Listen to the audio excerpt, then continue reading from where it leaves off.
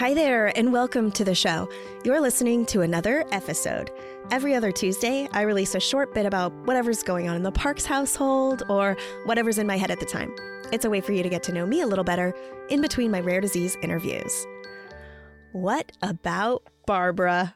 Okay, so the day this episode comes out is my birthday. Yeah, I'm turning 40 today, people. February 7th, 2023.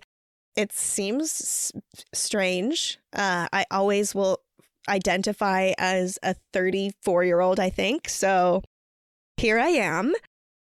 I'm on my way to Charleston, like basically now. I'm going to Charleston this weekend for a super quick trip with my husband, and I'm going to meet Barbara there. So I thought I would tell you about Barbara because I don't think I've gotten around to it yet. Many years ago in one of those Facebook groups. You know how it is. There's always a worried parent talking about a symptom and asking for help. And you either get a bunch of support or you get a bunch of weirdness. And I was scrolling through and this poor woman was posting about her son's feeding tube. And she mentioned that she was having those feelings where she didn't want to look at other people's kids. And like, she was just in that really, really painful time, when like you just can't. And so many people were responding like, you shouldn't think about it like that. You should love your child. Other people have problems too, blah, blah, blah, blah, blah. Just not helpful. And so I commented and validated what she was feeling and just left my drop in the random Facebook world of hope to her. And she messaged me later and she was like, thanks, girl. And I was like, yeah, okay, I'm leaving that Facebook group. So anyways, that started the beginning of us talking like all the time. We used to talk all the time through messages. And then one day we were like, maybe we should meet. She lives in I don't even know, Maryland, DC. And I, of course, live in Seattle.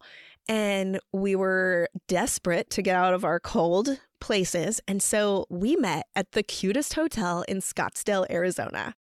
Now, before I went there, all of my friends are like, Effie, what are you even doing? She doesn't even post on Facebook. You don't even know her. What if you're being catfished? All of this stuff. And I was like, trust me, I'm not being catfished. Barbara is real. There's no way she's hanging out in a Facebook group pretending that her kid is sick, right? And I caught that hook? No way.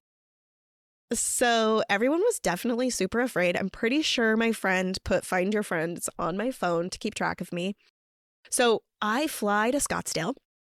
I'm there first before Barbara, and I'm sitting at this bar. The hotel is called The Scott. It's the cutest hotel ever. And Barbara got there, and guess what? It was exactly as I had expected. She was this teeny tiny cute pocket-sized redhead, and she was just beautiful and fun like she had been over the years of our correspondence.